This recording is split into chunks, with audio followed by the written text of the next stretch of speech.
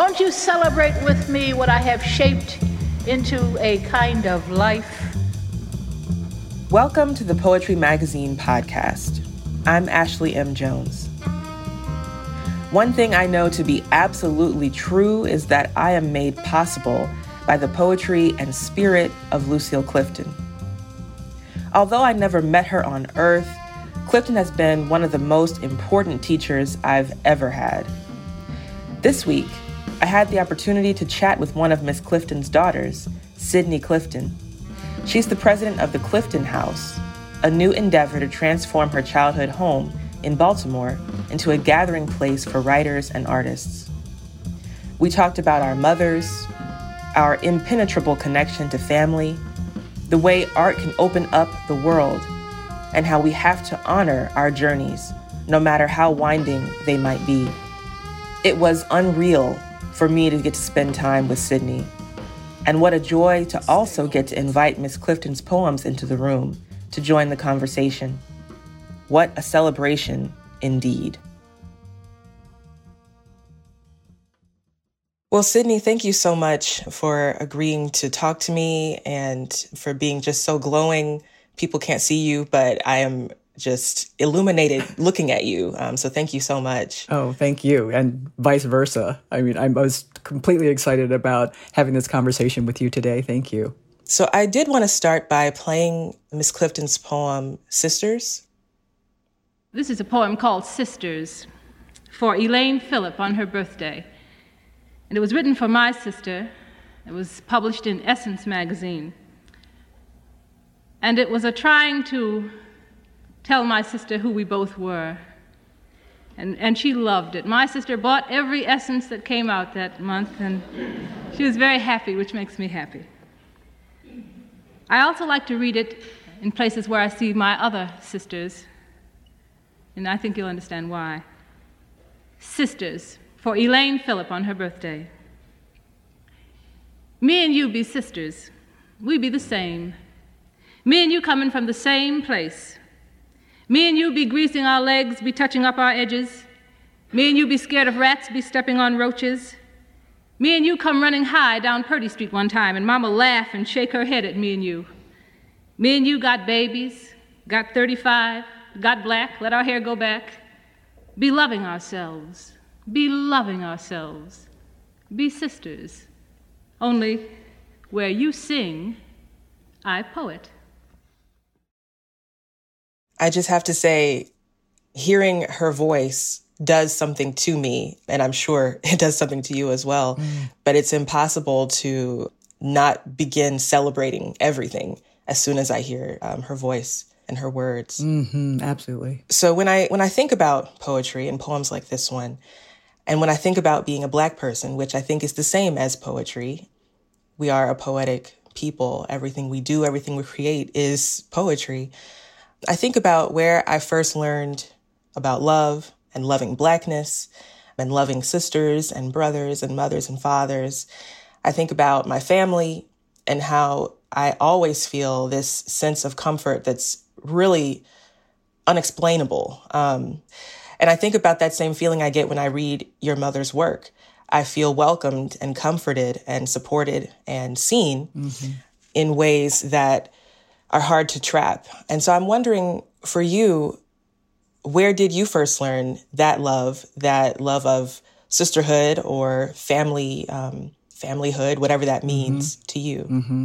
And it was, I don't remember a time where I did not have that sense of familyhood. I agree with you 100% that Blackness and poetry and sisterhood and familyhood feel the same. And the fact that Mom always talked about being a poet being a way that you walk in the world as much as it is about the way that you translate what it is you see and feel and intuit. For me, the smells of my family, the sounds of there were many of us. I'm the oldest of 6 kids, so I was always surrounded by folk.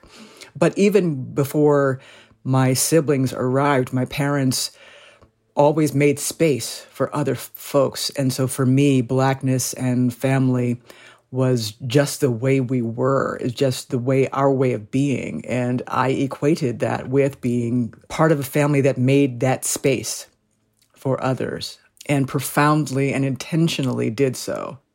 Yeah, it's so incredible, the things that our families can open up for us. Recently, as I've gotten older, I know a lot of people say, don't call yourself old, you're just 30, but I've never been 30 before in life. So it's, new to me. But as I've gotten older, I think back to the way that I was raised and what a treasure it is to have a family who instills that spirit in you to make room and even to make room for yourself. Yes. I think about how my family always made sure that we knew we were worthy of everything. Mm-hmm.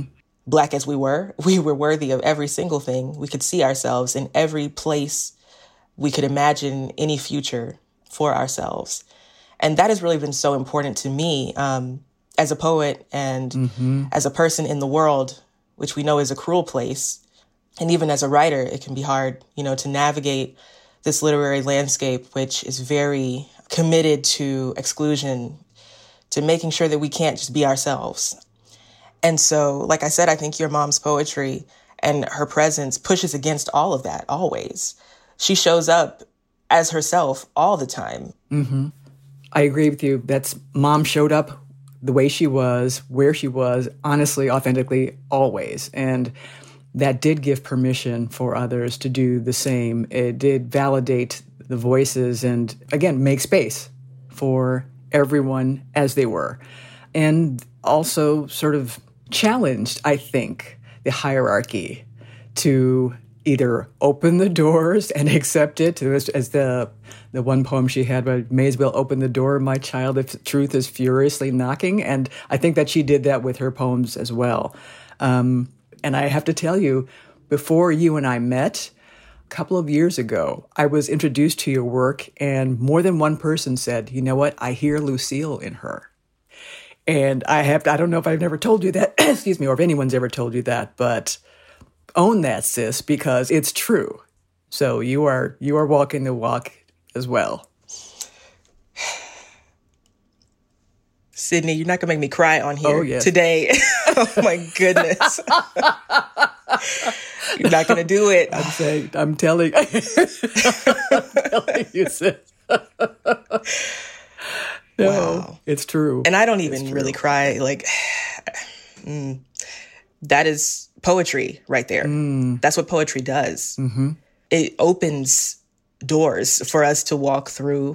Yes. Walk into rooms. I feel like your mom has allowed me continually to walk into rooms, whether that's just the room of my own self-love, right, or the room of St. Mary's College of Maryland, where, my goodness, I mean, I can't really talk about that without starting to tear up. And I've already done it once. We can't do it twice. But it's just so important, especially as a Black woman. Like, yes, it can't be said enough how much it means to see Black women doing things, existing. Even just me here looking at you exist gives me permission to continue existing and reminds me of who I am and what I'm here to do, here in every sense of that word. Here on this podcast, here in Alabama, here on this planet, Anyway, the spirit is taking over today. Yes. On that, I wonder if we could switch gears a little and play Cutting Greens by your mom. Yes. This is a poem called Cutting Greens. I've read it before, and I'm pleased to see that what happened that time didn't happen this time. When I read it before, I said, cutting greens, and people laughed. To which I said, cutting greens aren't funny, greens are good. This was a strange poem, because in the middle of cutting them, I began thinking about what I was doing. And it suddenly struck me as strange that I was, usually you mix greens. Some people may not know that, but you do. And I was thinking about, look at me mixing these greens, and they may not want to be mixed. And I thought that was a strange thing for me to do. Well, anyhow, cutting greens. Curling them around, I hold their bodies in obscene embrace, thinking of everything but kinship. Collards and kale strain against each strange other, away from my kiss-making hand and the iron bedpot. The pot is black, the cutting board is black, my hand, and just for a minute, the greens roll black under the knife, and the kitchen twists dark on its spine, and I taste in my natural appetite the bond of live things everywhere. That is one of my favorite poems for so many reasons. One reason is because I love collard greens. I mean, there's no way around that, you know. I'm Southern, I'm Black. I know those things don't necessarily mean I have to like them, but they are a huge part of my world. And the image of her cutting them too. I wrote a poem myself about my own mother cutting greens, and there's just something about that, you know, watching your mom making those leaves into something else. I don't even know how to put it into words, really. Sure. And thankfully, she put it into some words, you know, for us. But I think about how she's able to zero in on those moments, even slicing those greens, and how there's blackness everywhere in the kitchen, in the greens, in the pot, the kiss-making hand, and how she takes us to that ending line where she thinks about the bond of live things everywhere, which is such a huge idea. You know, we put so many divisions up between us, and even to think of oneself as bonded to a collard green, you know what I mean? Like that's a very, I think, a pointed political statement about equity and compassion. And she got there through greens. And it is hard. I mean, we're Black people. Yes. It's hard to feel bonded to some of the live things. Yes. That do things, you know, to us. Exactly. And of course, being bonded doesn't mean excusing them. That's another thing your mom does teach me. Because although her work clearly shows that she feels a deep empathy for everybody, she is also quick to be like, but actually, let me tell you about yourself, though. Yes. Don't act like I don't know, you know, what you are doing and what you have done. Yes. So yeah, this is what poetry does. It just takes you on tangents, Sidney. That's what it does. And it's not even a tangent. I mean, so as I said, when I read this poem, Cutting Greens, I think about my mom and my grandma and just that magical Black womanness that is just, I feel so lucky every day that I wake up and I'm able to be a Black woman. I mean, it's truly a gift. Like, if I ever come back, I forget who says this, but if I ever come back, I want to come back Black or Blacker. Like, you know, someone says that, and I hope I can remember at some point who said it, but that's how I feel for certain. But I also want to zero in on this idea of looking at our mothers. Like, although this moment that she illustrates in Cutting Greens is one of those moments that I'm sure you were able to watch her, you know, do, but is there a moment that you can think of that is even untrappable by poetry? Some moment of her magic, small or big, that has stayed with you? Wow. There are probably many. And honestly, Ashley, some of them are so fleeting. It's quite interesting. They're really the small moments. And I remember a lot of it is the sound of her voice. A lot of it are sort of moments where even I, at the time, sort of stood back and went, whoa. And some of them are the ferocity of her as a mother.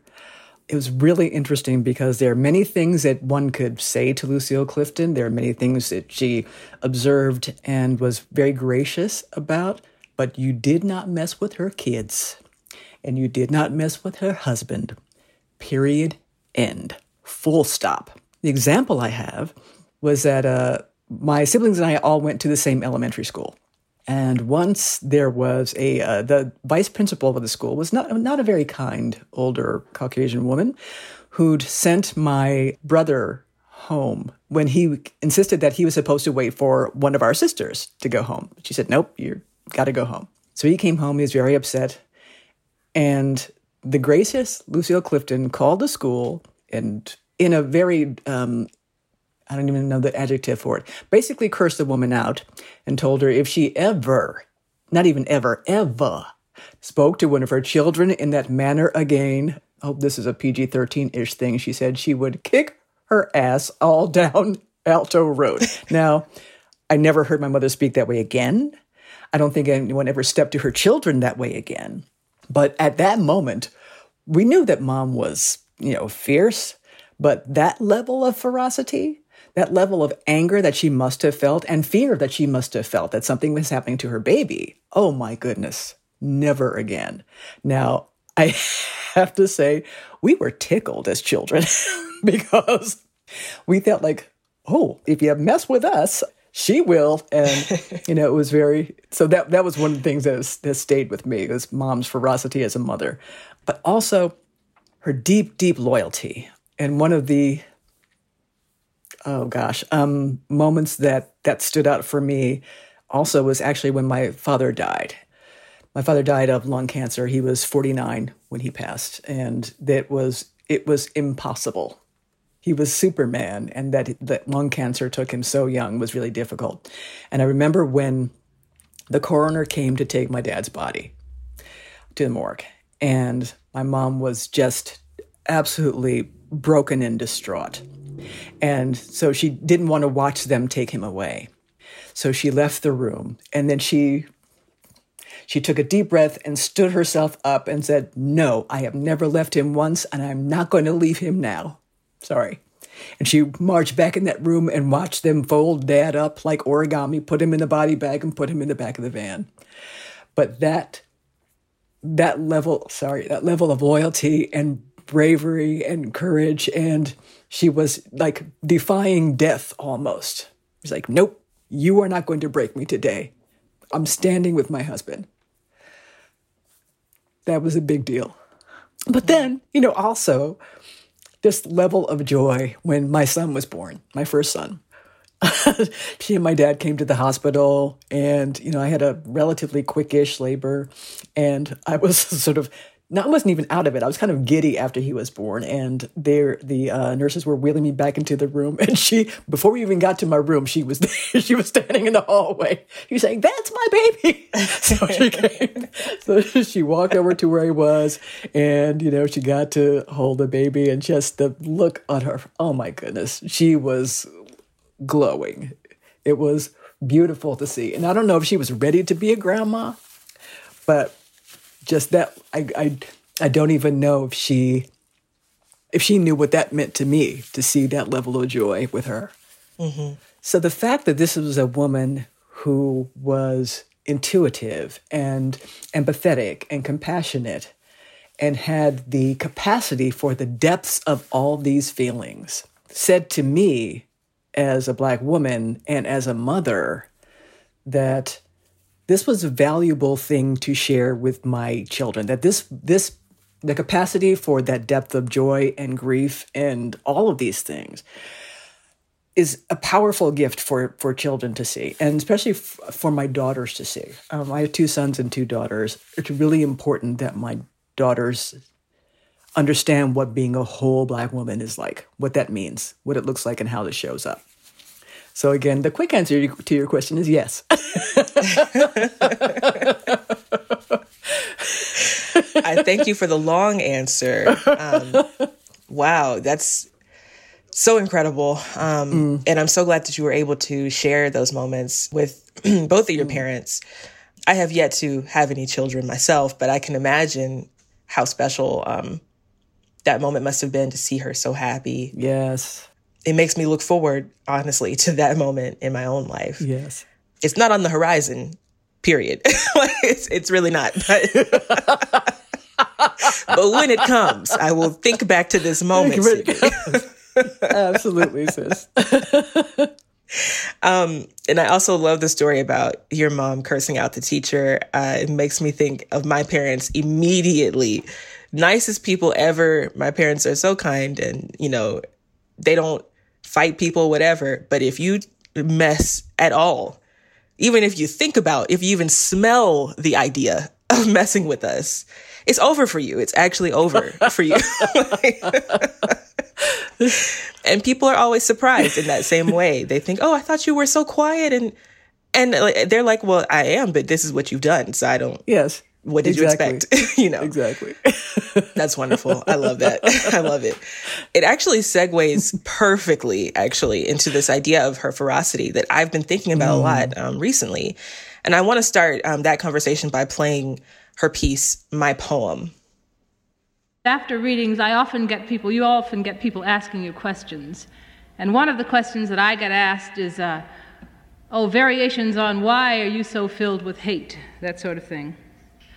Well, this is my poem. A love person from love people, out of the African sun under the sign of Cancer. Whoever see my midnight smile, seeing star apple and mango from home. Whoever take me for a negative thing, his death be on him like a skin, and his skin be his heart's revenge. And there it is, right there. I mean, it's right there. Right. When I hear this poem and also the poems, Why Some People Be Mad at Me Sometimes, and Note to Myself, when I think of all these poems, I think about how Miss Clifton was clearly very passionate and revolutionary and political, and pointedly so. But I also think about how people sometimes, maybe not reduce, maybe it is reduced, but they might not experience her that way, or they feel like the example of people laughing with cutting greens. I feel that sometimes she isn't in those conversations of those poets who are, I guess, more traditionally ferocious in that way, if that makes any sense. I think that's too bad, because I think it's obvious that she had that same power. You think about somebody like Sister Sonia Sanchez, for example, who is somebody who is going to, scream you down into where you belong, And she is also impacted by someone like Miss Clifton, who maybe was not screaming in the traditional sense, but one of my students used the word overwhelm. She overwhelmed these systems of oppression with her work. Her ability to overwhelm, I think, stemmed partly from the fact that she was intrinsically shy. And so writing was helpful for her, was a way for her to make those statements that may have been more political and radical and pointed. But also, I think part of her ability to do that, part of the reason, part of what drove her being more stealth in those statements was because she was a mom, and she was her being a mother and her being a nurturer. And in a way, a protector, actually, drove her tendency in some poems to lay the foundation, to create the womb in which you felt comfortable and you recognize that you were protected and loved. But in that place of protection and love, I'm going to tell you something really difficult. But you're also going to understand that I love you, and that's why I'm telling you this difficult thing. That's why it's necessary for you to hear this.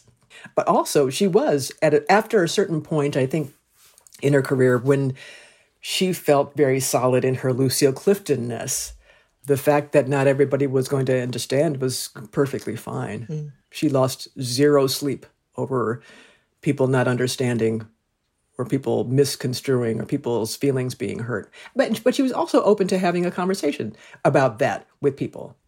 It took energy to have to explain. And there were some days where she was like, I'm just not going to explain today. Today is not a day I'm going to explain.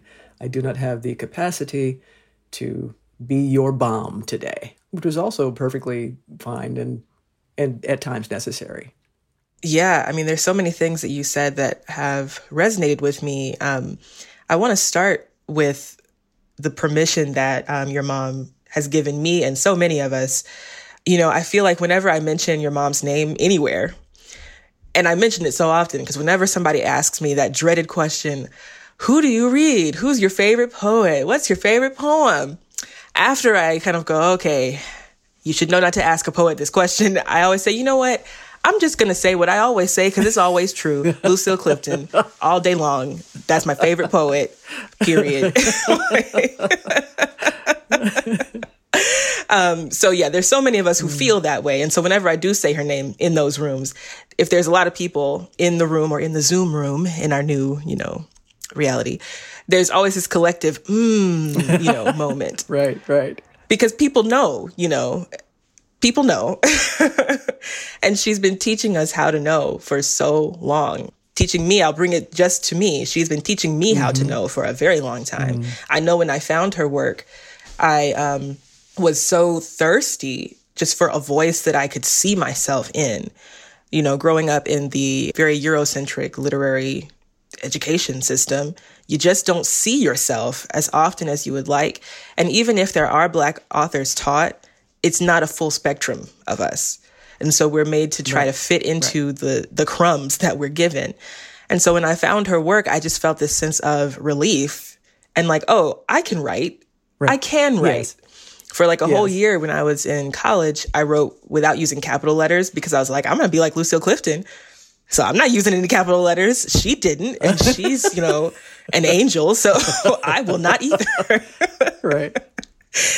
And so anyway, I just have always thought about this idea of the permissions that we receive and the permissions that we give. And so I guess I want to ask you, how has that idea of permission worked in your life? Of course, maybe from your parents, but what are ways that you try to pass that forward also? Well, I think first receiving it from my parents, and especially my mom, I think. Both parents walked in the world this way, that they were fully themselves. They were honest and flawed and passionate and compassionate and made mistakes and fell down and got up. And that didn't diminish their value as people. And I think that Mom was very intentional about saying that. Because, you can often, sort of the way you do with poems, you can see this action and you can interpret it however you like. But being told that we had value in all of our flaws and oddnesses, because Mom was an odd child and I felt slightly odd and slightly outsiderish as a young person, and feeling that, Mom supported all of my endeavors, all of her kids' endeavors. Even though there were 6 of us, we weren't like, the group. We all were individual people with individual stuff. So I think that felt like permission to be, weird outsider artsy girl. That's the way it showed up for me. That is like my whole thing. Like I also, growing up, I'm like, I don't know if I'm like other people exactly. And, for Black girls, like it's really, as I said before, it's everything to see somebody else living that life.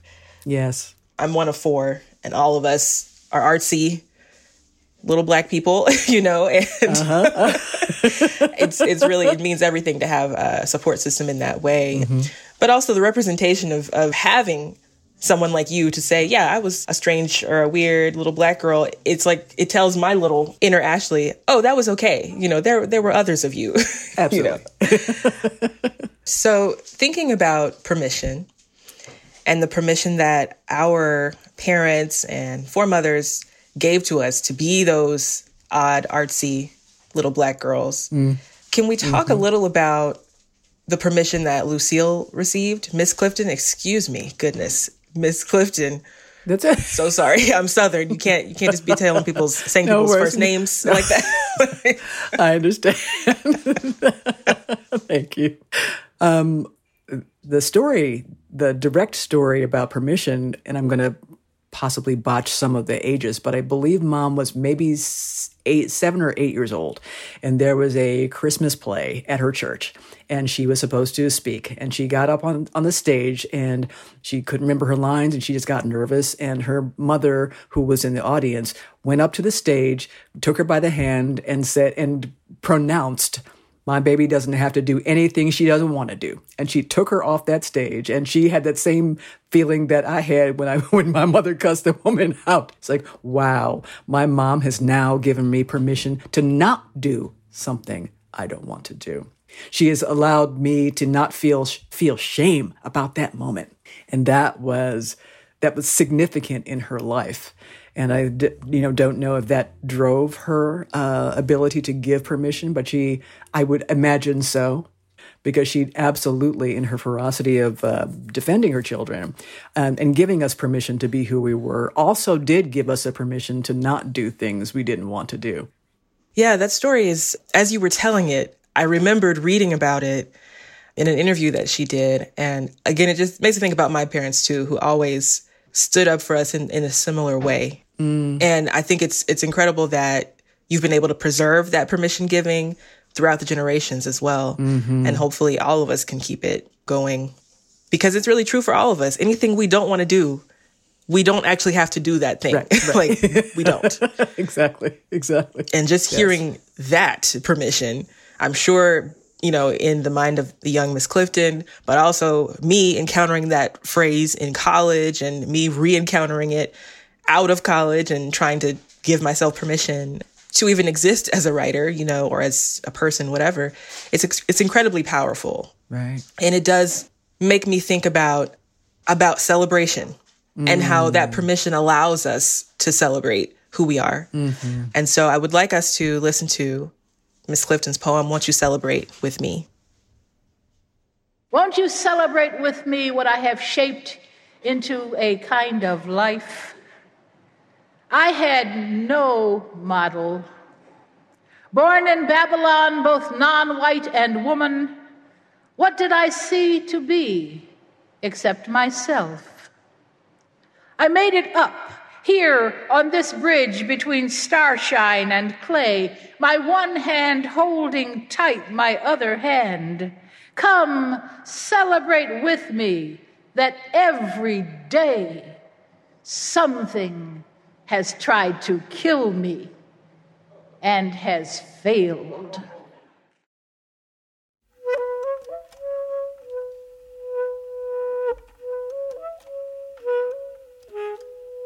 Here, I didn't want to ask something too complicated because I feel like I've done that for this entire talk. I just wanted to say, in the spirit of celebration, it is 2021.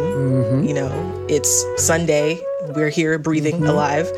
Yes. What can we celebrate? What are you celebrating? I agree with you that it's as simple as look at us listen to us having this conversation. I get to hear my mama's voice. It gets me every time. I have the capacity to recognize small beauty in small things. I celebrate all of that. And I think if we give ourselves the permission to recognize the miracle of us being here, everything is celebratory. Not only the things that tried to kill me and failed, but even the fact that, I have a driver's license and I can go somewhere if I want to. The things that we take for granted, nothing should be taken for granted. Absolutely nothing. And all of that, I celebrate.